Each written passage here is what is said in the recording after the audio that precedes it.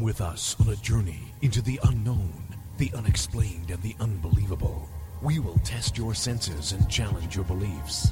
A world where science and religion clash. Or do they? You will meet real people and hear real stories, but you will not believe.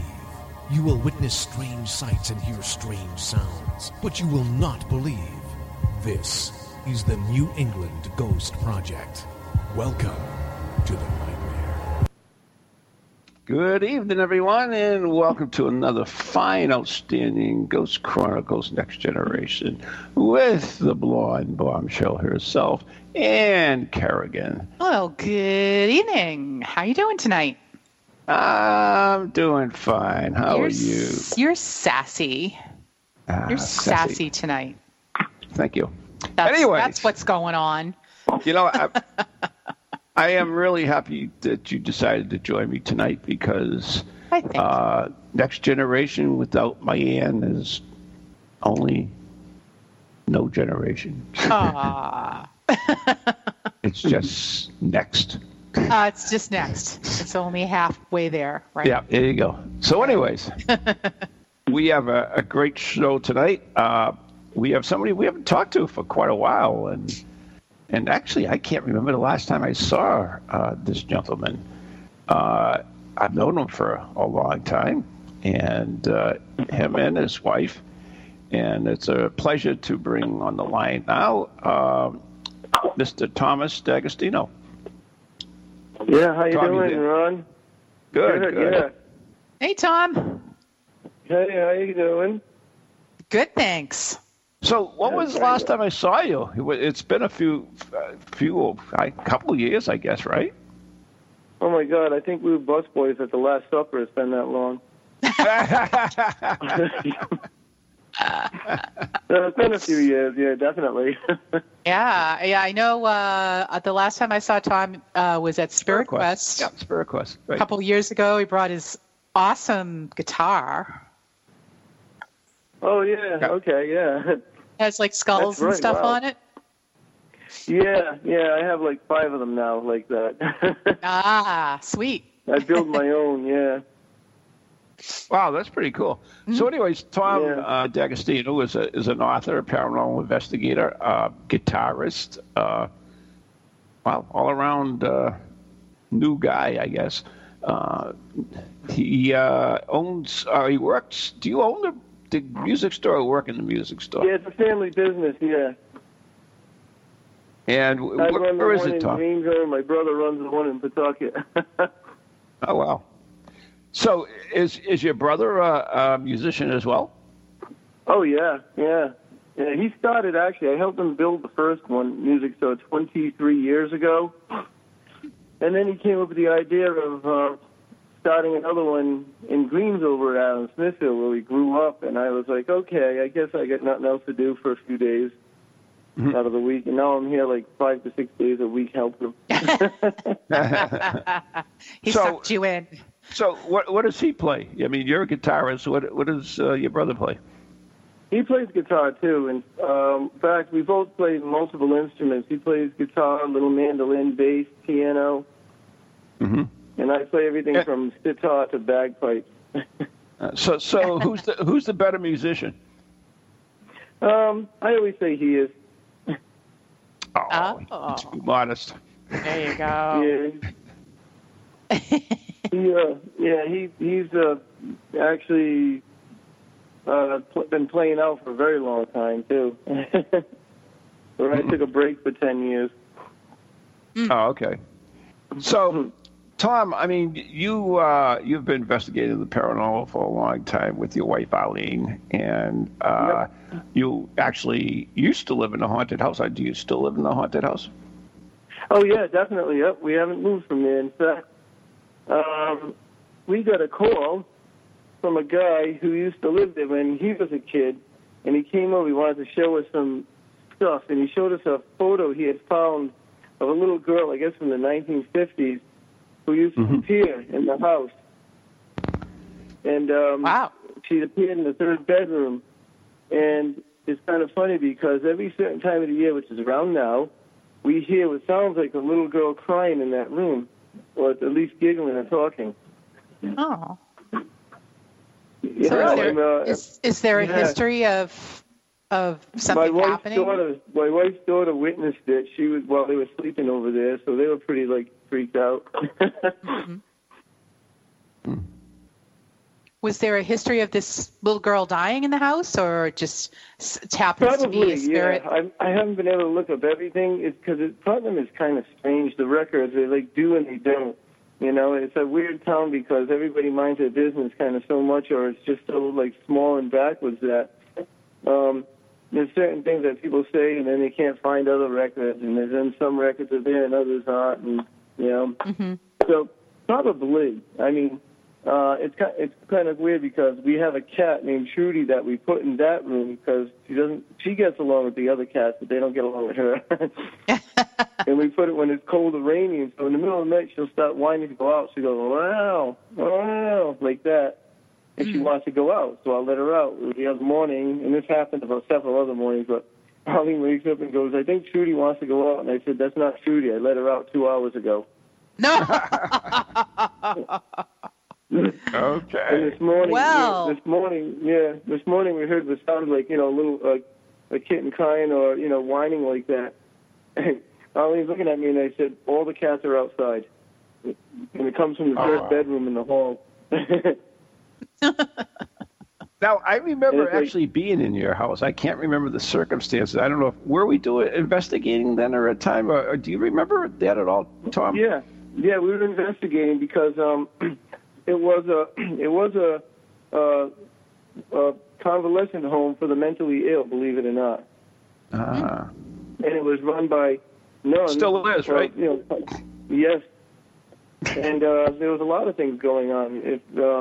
And there still are, the doors opening and closing, people walking by, a dog chased an apparition, our neighbors seeing apparitions, people up on the balcony when we're not home, things walking up to the door. Wow. The whole gamut. And so, they just kind of, even our neighbors witnessed the stuff. My next door neighbor, when we were away, we asked them to, take care of the rabbits and the cats, and they come over. And he comes over and he takes care of him, and then he lets his dog out the back door, which looks out our backyard. And all of a sudden, the bathroom light went on upstairs while he. Oh. Wow. We don't have automatic light. They're just, cheap switches. Mm-hmm. Yeah, so things like that happen all the time. That's pretty cool. Yeah, it's a neat house. it is. It's an old house. It's really, really cool looking, and it must be interesting living in a house like that. I mean, it's clearly evident you're not afraid. So, do you find it amusing or curious or what? Sometimes it's amusing. Sometimes it's not. Sometimes, like the time when something screamed at us at the foot of the bed, that gave us a little jump. Or like today when we heard a little girl, I'm like, you go, I'm not going. The last thing I want to see in the first thing in the morning is a child ghost. That's not going to make my day. Oh, man. So, Tom, you have quite the number of books on the paranormal. 11. He's a writing machine. Yeah, 11 books. And, I took 2 years off from 2015 and 16 because I wanted to get back into music a little, but now I'm back at it. Books, I like writing better. I can understand that. So you have, wait a minute, I was just on your website. Which is what, again? It is tomdagostino.com. There's no... all one word. It's all one word. There's no spaces there. So I'm going to put that on our Facebook page so everybody can find where Tom is at. Thank you. Let's see. It's just the way I write, no spaces or misspelled, right? I still type with 2 fingers, though. Do you really? Yeah. Wow. I type with no fingers. No, that's a good thing. You don't have to then. Yep. Maureen does all the typing. I just sit there and watch. Oh, well, see, you're lucky. Yeah, well, sort of. He's spoiled, is what he is. No, she's so I guess anal. so, That's huh? the problem. Oh, okay. Like every other woman I know. No, yeah, whatever. Mm-hmm. So let's see. We have 11 paranormal books, which include Rhode Island, New Hampshire, Massachusetts, Vermont, Connecticut, most of New England, Rhode Island, of course. And then you've got a really interesting one to me, which is pirate ghosts and phantom ships. I always like that one. That's pretty interesting, I think. It is. It was a creepy one to write, but it was cool. What gave you the urge to write about the ghosts and the pirate ghosts? Well, after we robbed the Cumberland Farms, living in Rhode Island. I mean, it's a coastal state, and I've always heard the stories. You read all these stories about this pirate and that pirate, and they came to Rhode Island, and Newport was the pirate haven of the colonies and all this fun stuff. So I started looking more and more into it as I'm doing other things, and I'm like, this is pretty cool. And then it got into some of these ships that were disappearing in a mysterious way that, they got this last call or everything was fine, and the next thing you know, there's nobody aboard the ship when they find it, and nothing was touched, and it's almost as if like everybody dove overboard or something. So, I mean, these are kind of weird. Or people actually, especially in New England, like in Maine, actually seen like ghost ships from the War of 1812 and stuff like that. Mm-hmm. So I was like, wow, I want to know more about this. Maybe I'll even see one. That would be cool. I'm thinking, well, if it's a ghost ship, you won't see it, right? No. Well, I mean, when you think about it, the King of England actually saw the Flying Dutchman, so that is kind of cool. I mean, you have a very reputable witness there. And the Life, too. Wow. What was that? Yeah, the Flying Dutchman was an interesting one. Yes, very much. Yeah, the Palatine Light's the one out of, it's the Princess Augusta. It's out of Newport, and they've been seeing that one for like hundreds of years. There was a ship that, oh my God, I was just thinking about it. Now I mention all these other things, and it slipped my mind. And it was Maine, and during World War II, our Navy and the British Navy, who was helping us, the Teaser, I think it was. No, maybe it wasn't the Teaser. It actually fired on this ghost ship. It was a very fast ship, and it had, they made it sister ship because it was so fast. They made it for, not necessarily pirating, but for, they had a letter of marque to, go and raid other ships, for a privateer. And they made another one just like it, the Dash. That was it, the Dash. Oh, yeah. And they decided to have a little race, and the Dash was never seen again. Until like World War II, and in World War II, all of a sudden the ship is rounding a few islands. They're calling on it, and they start firing on it, and they fired right through it. Oh, wow! And that's how then it just disappeared. That's crazy. Wow. Yeah, And this was in Maine? Yeah, it was right near the Calendar Islands area, close to Maine, because there were fortresses over there, and we were protecting that because that's out of lying region. It's the easiest and fastest way to get to America is from that area. Oh, okay. If you say so. We went to Jewel Island. Have you ever been to Jewel Island? I have not. I have not. Oh. Oh, wow, what an awesome place. It's the outermost island on the Casco Bay. And there's a lot of stories about buried treasure by Captain Kidd and rum runners, and it's also got wicked cool army forts there. The whole island was an army city at one point, and a few houses people actually lived out there. Yeah, so it was an awesome place. And can you get out there by ferry or something? Is that how you get to it? Every so often, you can actually camp there. So every so often, I think there is an available boat, but most people just take their own boats. We took a tuna boat there. Somebody, who does fishing for tuna. They had it, and they said, "Oh, let's go out to Jewel Island." And I'm like, "Okay." Nice. So we went out there for the day. That would be interesting. awesome. Wouldn't that be fun? Hmm? To camp out there? I think so. Well, yeah, There you go.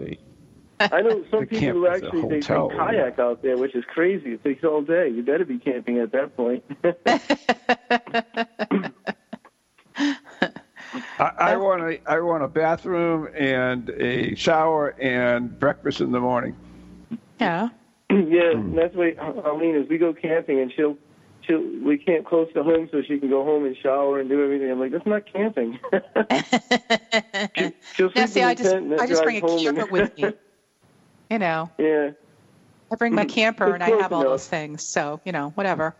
But I wouldn't imagine I could have it out there on the island. But, sometimes you have to rough it, right? Really? Oh, yeah. Well, yeah. Oh, God, I used to hike the Appalachian Trails, so talk about... Oh, my I mean, God. Wow. yeah, I got a great quick story anyway. We hiked the worst part of the Appalachian Trail where you couldn't carry a tent, so they have open space shelters. And we did this in November. It was brutal. And we you got to pack the lightest. We carried freeze-dried food. You know those freeze-dried foods you reconstitute with water? Yeah. Anyway, so we had our small stove, and we also packed a thing of freeze-dried worms because our last stop was up on Old Stack where the salmon run. And we figured, right, you know what? We're going to fish and we're going to catch salmon and have a real meal for our last time out. Really? Oh, that's nice. So the night before that, good idea, huh? So the night before that, we made macaroni and cheese. That was our last meal. We could only carry as many meals as you're going to eat. So we made macaroni and cheese, and it's dark. We only have these little flashlights. You can't see anything, so we eat macaroni and cheese. Tastes like everything else. The next day, we get the last pouch out of worms. We get a fire going. We boil the water. We throw the worms in, and guess what? It was macaroni and cheese. No.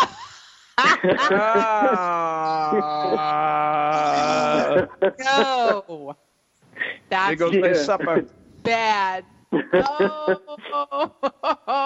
After that, I wasn't afraid to eat much of anything else. Yeah, I think I'd be done by then. Yeah. I'd be fapping for 2 days. Hey, it all tastes the same, apparently, so, whatever. Yeah, I don't know. I don't see how worms could taste like macaroni and cheese. I don't must either, have some but... pretty bad macaroni and cheese and pretty good tasting worms. the rice and beef chuck or whatever it was tasted like the worms. So what's the difference? Yeah, okay, there you go. I think they just throw one thing in everything, and then they just sort it out later. Yeah. Oh, my God. That's horrendous. I'm sorry. Even Van Helsing is grossed out. Oh, boy. Yeah. Okay, so glad we brought that up. Yeah, moving right along. Oh, my goodness. So Tom, other than eating worms, what was your most interesting paranormal experience? Oh, wow. There was a few of them. Okay, give us a couple. We got an hour here. Well, one of them was when we did this Tortilla Flats, actually, in Merrimack, New Hampshire. You did that before. And we were sitting right where the guy had supposedly hanged himself, right underneath there. And, of course, all the waiters, waitresses, the manager, they're all telling us the stories of how it's haunted, how New England Ghost Project came in, did investigations, what they got, and all this wicked, nice, scary, and wonderful stuff. And so I went up, I go to the bathroom, I come back out of the bathroom. You know how it is. The door just opens up against the wall, and you got like a small corridor. Well, all of a sudden, it was like a football player gave the door a running block and just slammed into me and pinned me between the door. Now, I was half in the bathroom and half out, so I could see no one was on either side, but I couldn't move this door. Oh, my God. Finally, it swings open, like, nice and easy. I walk over to the table, and Arlene and went, "What happened to you?" Because my face had been cut open. Oh, really? So, yeah. Oh, so crap. that was an interesting one. And then we were doing an investigation of somebody. There was an abandoned house, and they wanted to see if the area was haunted. It was an old farm. Mm-hmm. So they said, yeah, go in and everything, because the people who own it they lived somewhere in California. So they weren't going to do anything with it, just wondering if it was haunted.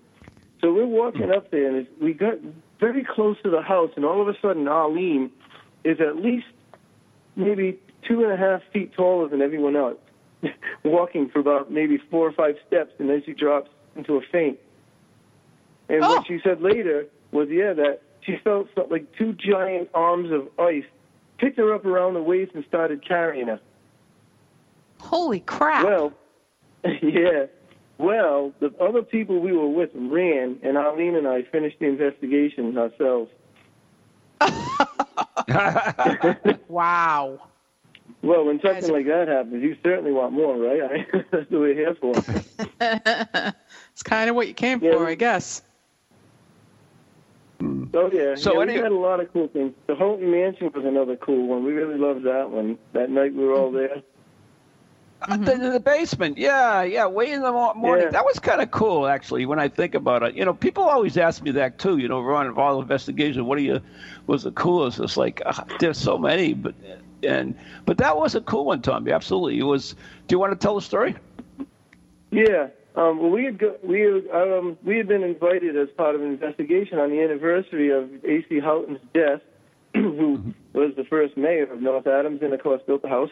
And his daughter and their cousin were killed in a car accident a few days before. And John Withers, the driver, who was also the, I guess, handyman and everything, the day after shot himself. So the whole place was just negative, scarred. Mm-hmm. So I was going to put it in Haunted Massachusetts, and we were invited there. And, you guys, New England Ghost Project was there. That's where I met you. You got there. Was it really? Doing another investigation. Yeah. Huh. Yeah, you were doing another investigation, remember? And you came in, and I think I spoke with you here and there, but that's when the first real investigation we did together. Geez, that's pretty cool. So that's our anniversary investigation. yeah, there you go. and Josh Mantello, and his group, that was Berkshire Paranormal. And then there was Jeff Belanger was there. And for a while, I think, he did the whole night. And, of course, the lady from the North Adams Transcript doing the story. And then when we went up to the room, and Arlene had her camera, and she was going to take a picture in the Withers room, and the whole camera blew up into pieces. Like remember that? The lens came flying out. In front of the bayonet lens, you need, 2 hands to unclip. The flash flew off. The batteries flew out of the flash, and it cut her thumb open. And the lady from the North Adams Transcript said, I got my story. I'm done. Boom, and she was gone. So it was kind of cool. It was going to be a good night. Yeah, that night we were all sitting in the basement. I forget what time it was. Way in the well, oh my it was God! actually in the morning. It was 11:30 at night, I think, almost at midnight.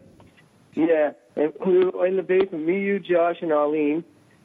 Yeah. And we were watching orbs fly around. Colored orbs just glowing because we were sitting in the dark. It was sitting pitch black. Yeah. Mm-hmm. Huh? So it's not like you saw these in a camera or something. They were visible to the eye. Yeah, we couldn't even see each other, but when these things went by, the faint glow they gave, that's how we knew where we were by saying, there's one. And then we thought we saw something in the hallway leading up to the stairs. And so Josh sat there, and he was calling on the little girl. He says, a little girl in the basement. And all of a sudden, he screams and jumps. Remember, because we put a light on him, and he had this little glow over his head.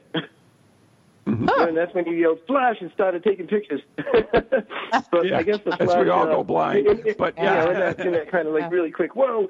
You want to guess something? You're not thinking the flash probably negated the glow, but then we figured, all right, let's go upstairs, and we started walking up the stairs. And the temperature, you had a thermometer on your neck. I had the thermal scanner. The temperature dropped to 50 degrees. It was 70 degrees that night. Remember? Yes. And the walls within almost arm's distance were 70 degrees, but the temperature we were standing was 50 degrees. The chairs we were carrying were ice cold. Our equipment, my ears, my arms were cold. Yeah, it's like you walked right through some type of polar vortex. It was so bizarre. Yeah, but it got cold, freezing cold, and then it just all of a sudden, boom, was gone after like a minute and a half. So it was a really interesting one. I remember another time I was there, and we were up in Witter's room up on the second or third floor. I forget what the hell it is. But I was there with Josh and a bunch of, we were all sitting in that room, and there's a door that goes down the hall, and there was a door that leads into a little closet. And I was sitting there, and we were talking. Yeah, trying to talk to the spirit, and all of a sudden the door just opened up by itself, and there was nobody in there. Yeah. So I know that door. Yeah. It's like So that was kind of cool. So that was kind of cool. But anyway, so around 2:00 in the morning, I went back with a couple of the girls that came down. I think it was, who the heck was it? Was it Karen Ruck, and another girl? Anyways, and we were there, and she said, she kept on saying, "Oh, I felt somebody's touching my back." So of course I made her sit in my arms, basically. I bet that was hard.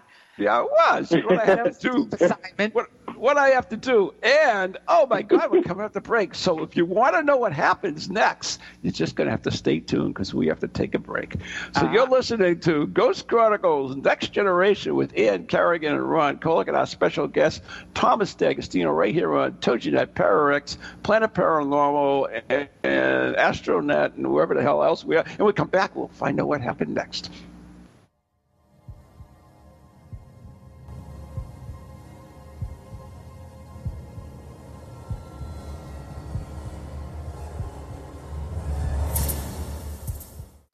Hello, can you hear me? My name is Harry Price. I am speaking to you via the medium of the Ghost Box.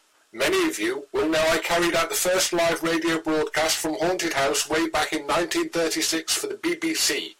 Now, thanks to the wonders of modern technology, I am still able to keep abreast of 21st century ghost hunting by listening to Ghost Chronicles International on TogiNet, Parax Radio, the Ghost Channel, and even on something called a podcast.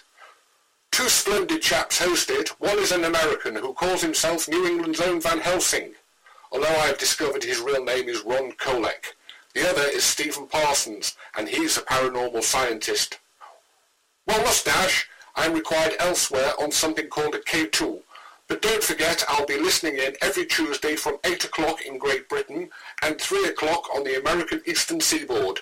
I trust you will join me there.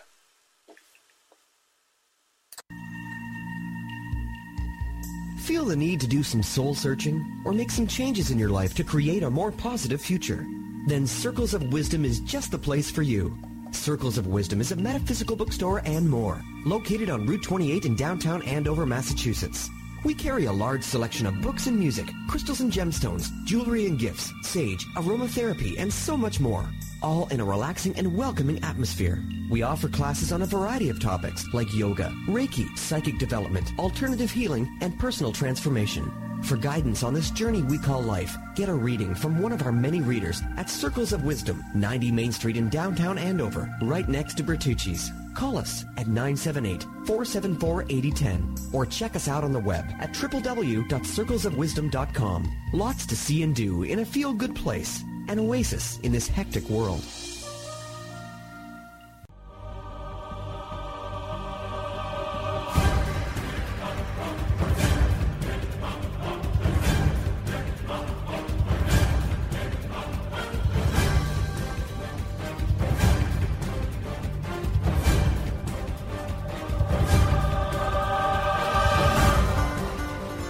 And welcome back to Ghost Chronicles Next Generation with Ron and Ann and our special guest this evening, author and paranormal investigator, Tom D'Agostino.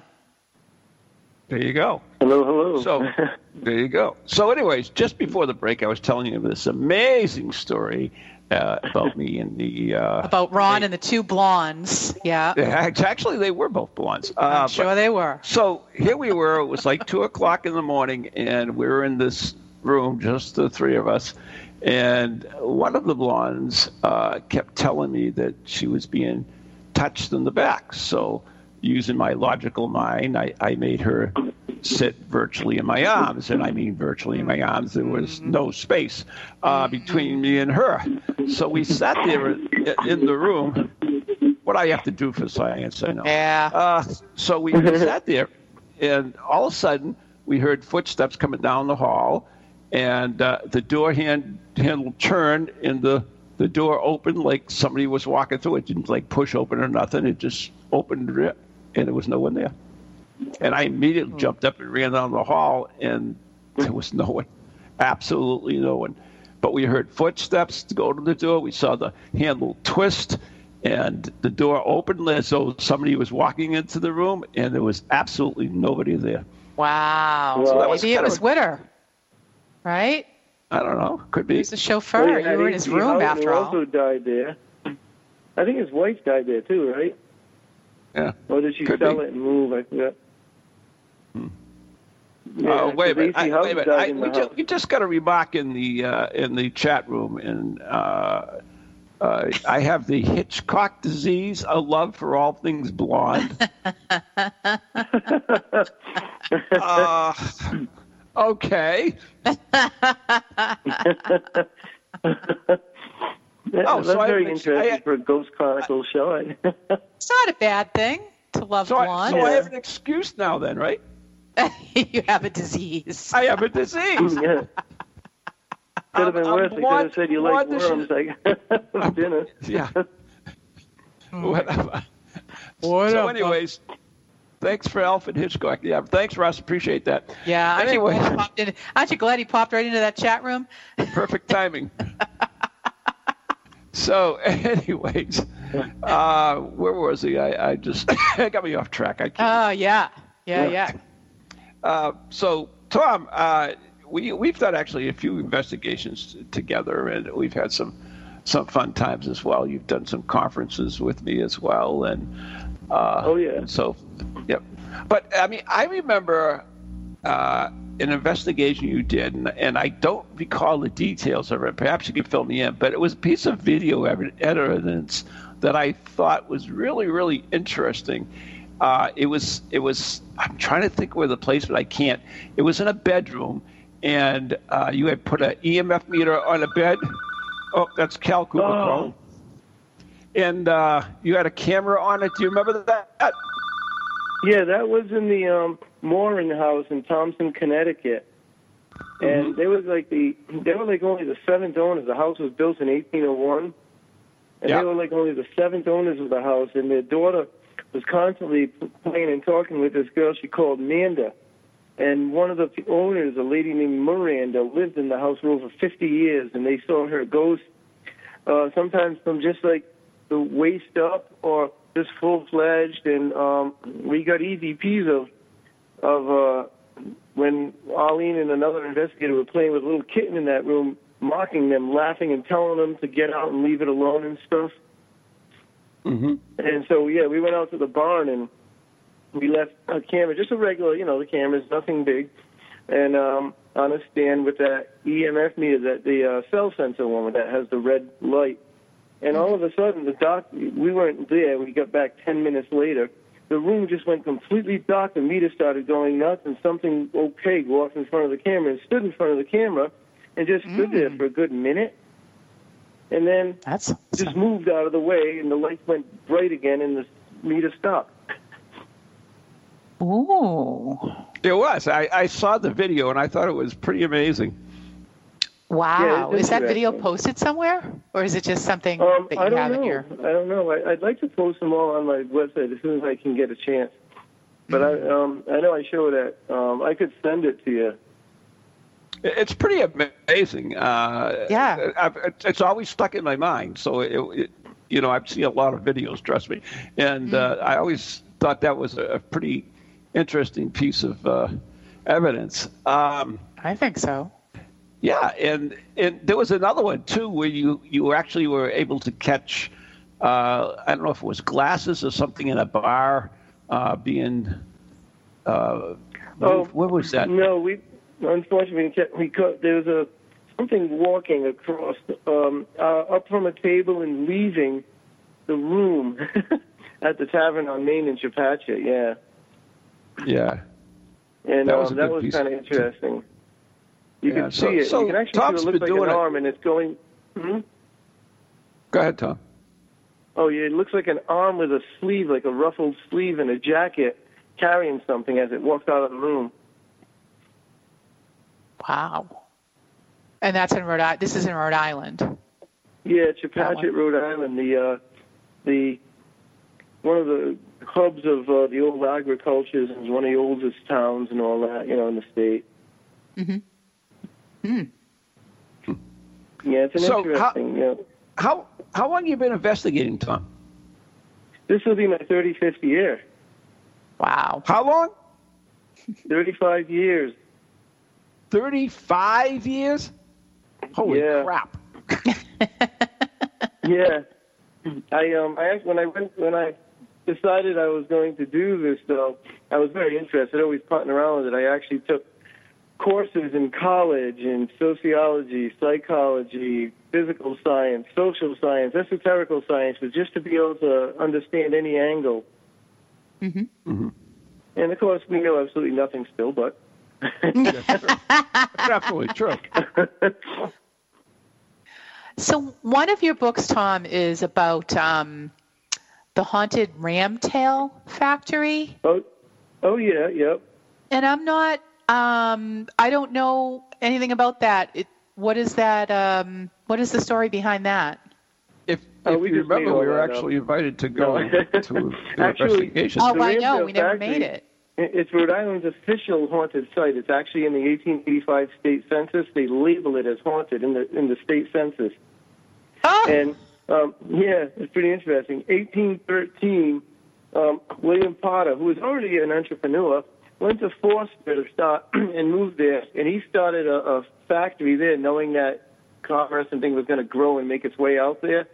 And he took on his brother-in-law and his sons-in-laws, and they started this factory. And around 1822, one of the factory owners, Peleg Walker, his son-in-law, was supposedly found dead of committing suicide in the factory after he got ousted from the partnership. And that's the legend. And he has haunted the factory ever since. He was supposedly the night watchman, and they see, this lantern coming around the area. The factory was also a village. It was a factory, some houses, a company store, blacksmith shop. So it was like a little village. And to this day, people still see the lantern light. Okay, there'd be a candle lantern, of course, because in 1822, kerosene hadn't been invented. That was 32 years coming. Mm-hmm. But, yeah, and we've seen it a few times. I've been there over 100 and something Oh, times. really? Sometimes we just go there. Oh, yeah. Sometimes I just go there to show people the place, or I just go there to hang out a little bit because it's so beautiful, and things like that. I'm also a town official now for the town of Foster, Rhode Island, so... Oh, congratulations. that's cool. You know what's really interesting, Tom, is that, so many investigators will say, oh, how'd you get into that place? How'd you get into that place? You get into a lot of places, and you do that because, in my opinion, you're a nice guy and you're respectful. You don't like, you're not like, you're expected to go in. In other words, it's your right to go into a place. And I think that goes a long way for all your investigations and stuff. Well, thank you. Yeah, it doesn't, because one of the early things I learned, and this is why I studied a lot first and went with other people to learn, and didn't just like buy a book, see a TV show, and voila, I'm there. Was, when you investigate, like let's say someone's house, if their door is closed, any door, that means you're not allowed in there. We had some people we went on investigation with, I won't mention any names, but they invited us, and Lena and I were like, yeah, we'll go, that's close by. And they're going in, and they're starting opening closet doors and everything, and I told one person, I said, if that door wasn't open, it wasn't meant to be open. Mm-hmm. I agree. And that's my pet peeve, too, is like people go rummaging through people's medicine cabinets. That's Seriously, Yeah, no, and they think that's perfectly fine. It's not. But it courtesy, isn't. No. Oh. Yeah, we've always asked permission. I've always given my complete intentions and our intention that if you notice on our site, we never advertise that we're going on an investigation here or there, or we went, because it's only between us and the people. And if they want to publicize it, let them. There's a lot of people who say, yeah, put it on. I'll say, okay, when you put it on Facebook or when you put it on your website, then we'll do it.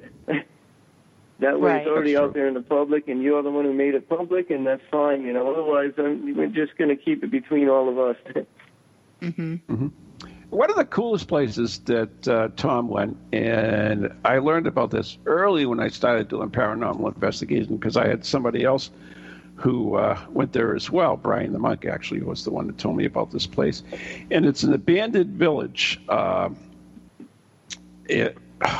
I just lost the name of it. Lawrence. Tom, help me. What is it? Lawrence, Mass. No. Lawrence is almost abandoned. Dogtown.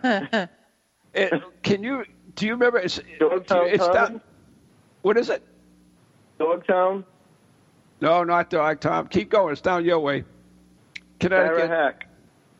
What is it? Dudleytown. Dudleytown. There it is. There you go. Oh, Dudleytown. There you go. That is, I mean, you were able to go in there, correct? Yes, actually. I went in there when you were legal to go in there. They were actually thinking of making it in a walking park and everything, They even had a backhoe there that was starting to clear little areas of rough trail. But then that got shut off really quickly because people started doing the wrong things in there. So we went in when we were able to go, yeah. In fact, a couple of years ago, a lady called us up and invited us to her house to do an investigation because it was, haunted. And guess where it was? Right Dudleytown? in the center of Dudleytown. Wow.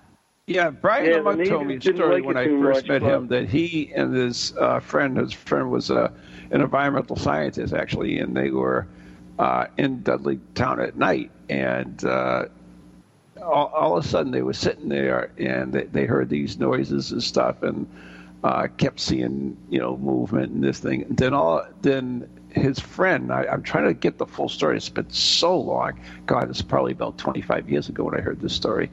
And something happened to his friend, and he couldn't move at all. And this shape began slithering like over the ground. Ooh. Just went up over the logs and up, and then like stopped in front of the person that was frozen. And he was like, couldn't scream, but he couldn't. He wanted to, and Brian was there, and he actually, I guess he said some prayers or something, and then the thing just went away. It just backed off slowly and just went away. But he said it got larger in front of him and everything else. But the interesting thing I found is that the way it slithered on the ground like a snake. He said it just went up and over things, and it just that smooth motion. Perhaps it was an elemental. Perhaps it was, it was nasty, whatever it was. He didn't like it at all. That does not sound nice. No, he said it was, you were in the night, and then all of a sudden it got like deadly silent. There was no noise, nothing at all. It just got really strange. Yeah, it was so strange. And I remember that from, like I said, that was probably 25 years ago when he told me this story. And I've always wanted to go there and never got to go there. Yeah, now you can't. They changed the names of the roads. Nobody will tell you where it is. Exactly. You can't go anywhere near it. Mm-hmm. Yeah, I'll tell you one thing. We hear a lot about these things, but it's like, all these locations. But until you go there and experience it yourself, that's the only way to really understand them. I mean, I heard so much about Spidergate Cemetery.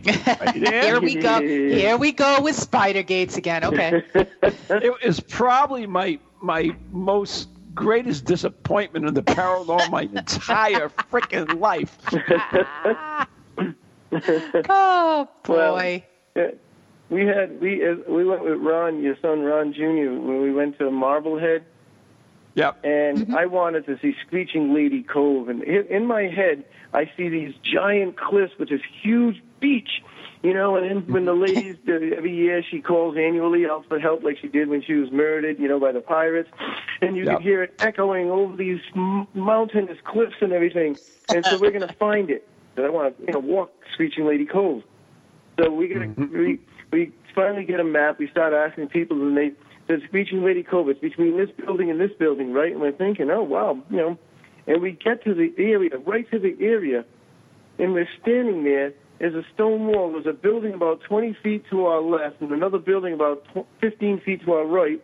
And there's below this little stone wall, maybe 8 feet, is like maybe that, 20 feet of rubble and stuff, and that's Screeching Lady Cove.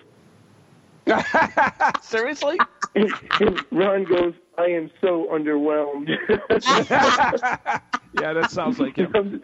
I'm just standing there, like, where's the cliff? Right? It looked like someone could dock a canoe there. That's hysterical. Oh my God. So your Spider Gates at least had a little more of a vast stories and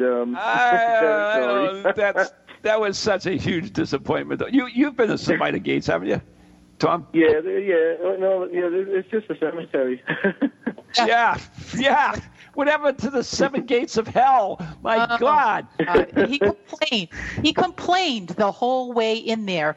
We had to walk a little ways from the street. He's like, oh, my God, what is it, 3 miles? Oh, it's it was horrible. Yes. The bugs. Oh, this is terrible. I'm like, The only good thing is I found some coins along the way, so that was good. Yep. Oh, there you go. Paid for we found some coins. So you guys had the 7 sentences of hell then. Yeah, 7 sentences. Yeah. But that's the thing. You read all about this stuff on the internet, and what's even sad is that some people actually put these in their books as well, and they're not anything like they really are. No, they're not. That's why we like to go to the places because. You hear about it, you read about it, and you see some pictures, and the photographs really don't do justice, and that's why we always wrote about the places when we went there and gave directions and stuff. Because the main goal is to get people to go to these places and, see them for themselves. Yes. As long as they're not private property. The last thing you want to be seeing is some guy chasing me with a shotgun and 2 Dobermans. Yeah. Yeah, my property. Well, the Spider Gates thing is definitely, I agree with you. It's just a cemetery. It's a legend. But there's so many. It's a nice cemetery, but. There's so many kind of neat, spooky cemeteries out in the woods of that area. It is cool to ride around out there, and as long as you get some nice 4-wheel drive, you can find some good stuff. Well, that's like in Rhode Island, you have 3,300 cemeteries. Mm-hmm. Wow. In that small state. Because everyone buried, their loved ones there was no garden cemeteries. So everyone buried their loved ones on their property. Right. And you have some of the coolest little, gems. Oh, yeah. Just to mention something about, you mentioned Ramsdale. Besides, I'm sure you may have read about it, heard about it, the fact that, how haunted it is, the ghost being seen, the lantern, those of us. I actually came across a photograph of the factory when it was up. Really? Oh. Yeah, from the mid-1830s or 1840. Mm-hmm. That's amazing. There's never been one known. That's the other thing that Tom does. He does his research. He really does. He has some great pieces of information. Mm-hmm. Yeah, and I also found out that another guy committed suicide at the factory after he lost his land to the Potters who owned it, and he lived adjacent to them. And another guy who lived in the factory, he used to go there when he got drunk all the time and sleep it off. He died in one of the old houses. Oh, jeez. Oh. And I researched all of it, through. I saw a name, and then I saw something about the name being a very old Foster name, and I figured, maybe research into that family. Maybe they know something. come to find out they more than knew something. The guy hung himself in the factory. Oh, there you go. After they made him a night watchman to pay off his debt. And it wasn't Pele Walker. Oh. Yeah.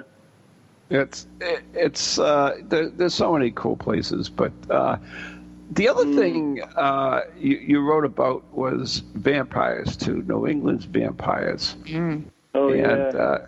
Yeah, of course. The first time I had ever heard about them was when I did my first conference. Actually, ran a conference at the Houghton Mansion called Contact way back in the day, and what was it? Dr. Bell came there, and he had a book, Food. What was it? Food for the Dead, was it? Was that the name of it? Yes. Yeah, Food for the Dead. And Tom did a lot of research on the New England vampires as well, which is kind of cool. So, just for our listening audience, would you talk a little bit about the New England vampires? Yes, as we know, from like 1784 documentation to 1892, was many cases were documented by town records, newspapers, and other private journals and whatnot of people digging up their loved ones and looking for a vampire among them, then cutting out the heart, liver, and lungs, which is most of the cases, not every case, but almost all of them, burning them and then feeding the ashes to the sick. Oh, God. Yeah. And this was to cure what they thought was consumption, but what they couldn't cure and thought was what they called a spectral ghoul coming out of the grave and feeding on them. In other words, the person would die. They'd look, white, pale, gaunt. They'd be caught in blood, and then they'd bury them. And don't forget, in 1784, and in many rural areas, they didn't have embalming. And when someone died, they buried them within a day because, they didn't have embalming. So they buried them within a day or two. So then they dig them up after all of a sudden the next person gets sick, this consumption was very contagious. These people are coughing across the table, sleeping in the same bed. And they start probably saying, Sarah came to visit me last night, and she's getting sicker and sicker, and all of a sudden they're looking as this other one wastes away, and they go and they dig up Sarah. And they exercise her as a vampire to stop her from feeding on the family. Yep. And actually, in the cases, there's many cases all over New England. And the funny thing is, you never see this in history.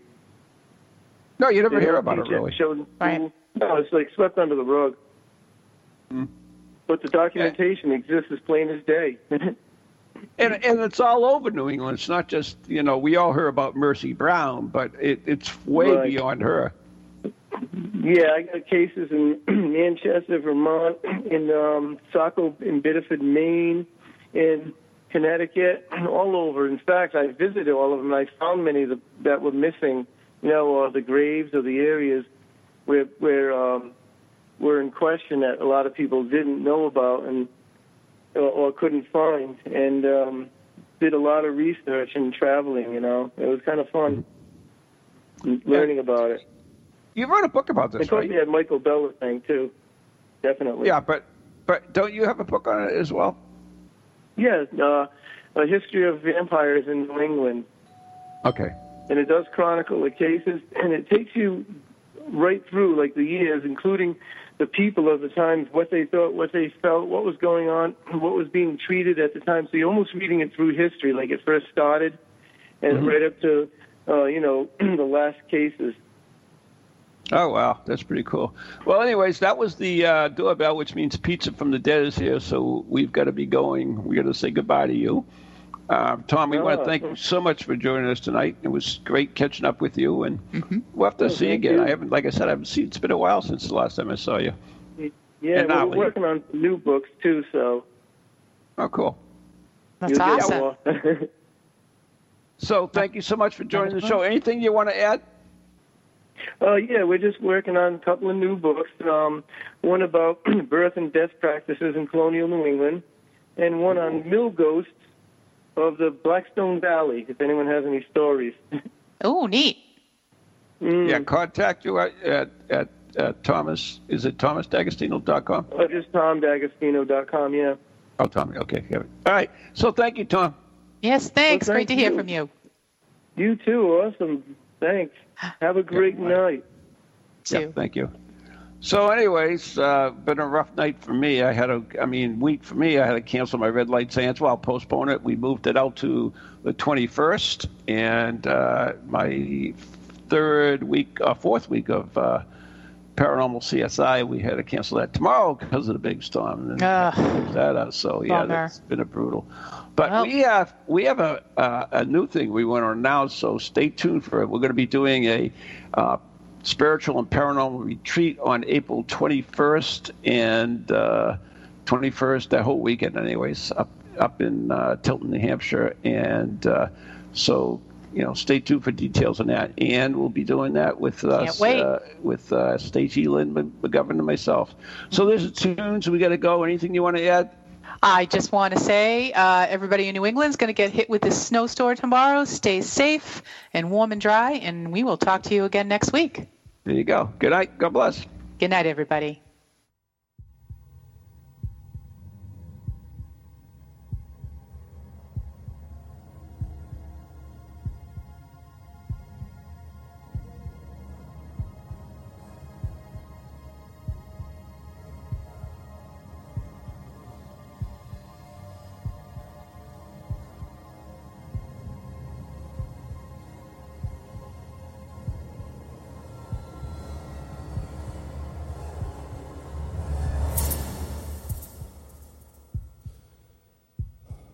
From goalies to ghosties, long-leggedy beasties, and things that go bump in the night.